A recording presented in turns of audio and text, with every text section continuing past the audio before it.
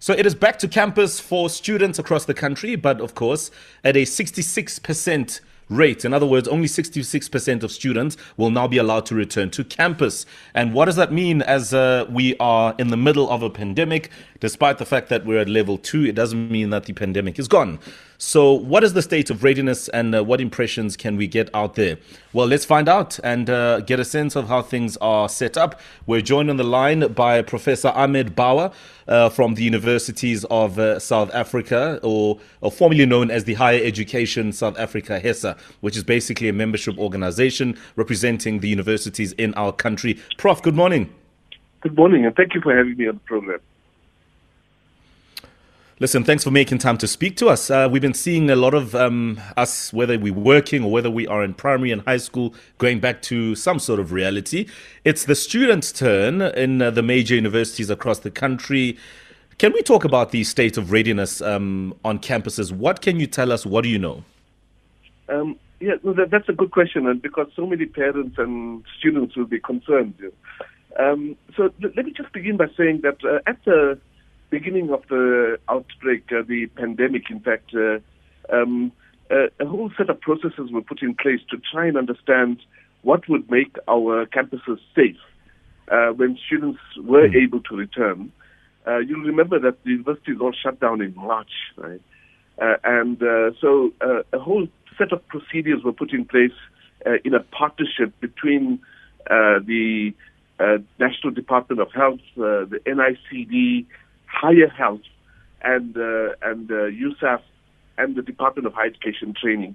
And those protocols kind of really laid out what was necessary for universities to achieve before students could return. Now, as you'll recall, in level 3, one-third of the students were allowed to return, and now another one-third will return. And so those universities can only accept students back if they've adopted those protocols and put them in place. The big challenge for us, of course, is that it doesn't matter how much of preparation has been done. It also requires students and staff and the university administration and so on to work together, if you like, to prevent outbreaks. Because so much of it depends on behavior. So that's, of course, a big challenge and something that we have to work towards here.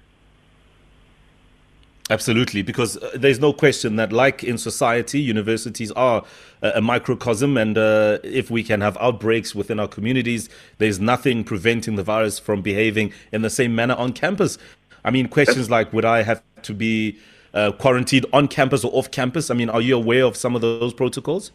Yes, no. In fact, all the universities have systems in place for that. Where the capacity doesn't exist on the campuses, then there's a partnership between the local health departments and the universities for those facilities, both for quarantine facilities and for isolation facilities. Up to now, we have had approximately 2,000 positive cases of staff and students, but they've been kind of well managed up to now. Now, of course, we're going to another level, so there are concerns that that we have to kind of behave properly to try and ensure that we don't have a major outbreak. Totally. And perhaps you may or may not have insight on the issue of PPEs, Prof. I mean, we've seen how it's been a problem with our primary schools and even high schools across the country in terms of procurement and rollout. What is the universities, what are they saying about PPE? If I'm a student, do I have to bring my own, or do some universities provide on that level? Yeah, I think that each university has got its own kind of protocols, and they will inform their students about whether they should bring along masks and so on. Generally speaking, the procurement process at the universities has gone well, and where there's been difficulty, then there's been sort of a more an aggregated, an aggregated procurement with higher health, if you like. And so, all the kind of the sanitization, the screening, all of that, all the facilities for that are all in place. That has already happened. And of course, students won't resume large classes. I mean, because the restriction in terms of gatherings of 50 or more is still in place.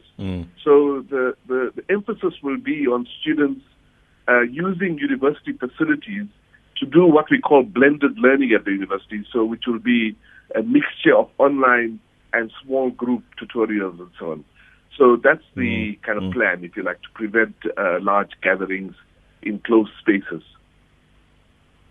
Absolutely. Listen, Prof, it's going to be a very fascinating week. So let's see how this one rolls out as more universities get more students back on campus. So thanks for your time, and let's see how the week progresses. Thank you so much. All right, there we go. Just talking about the issue of universities letting more students back is Professor Ahmed Bawa of the Universities of South Africa. It is 7 o'clock. Let's get a sense of what's happening in the news with other stuff. Here is Pearl Shongwe.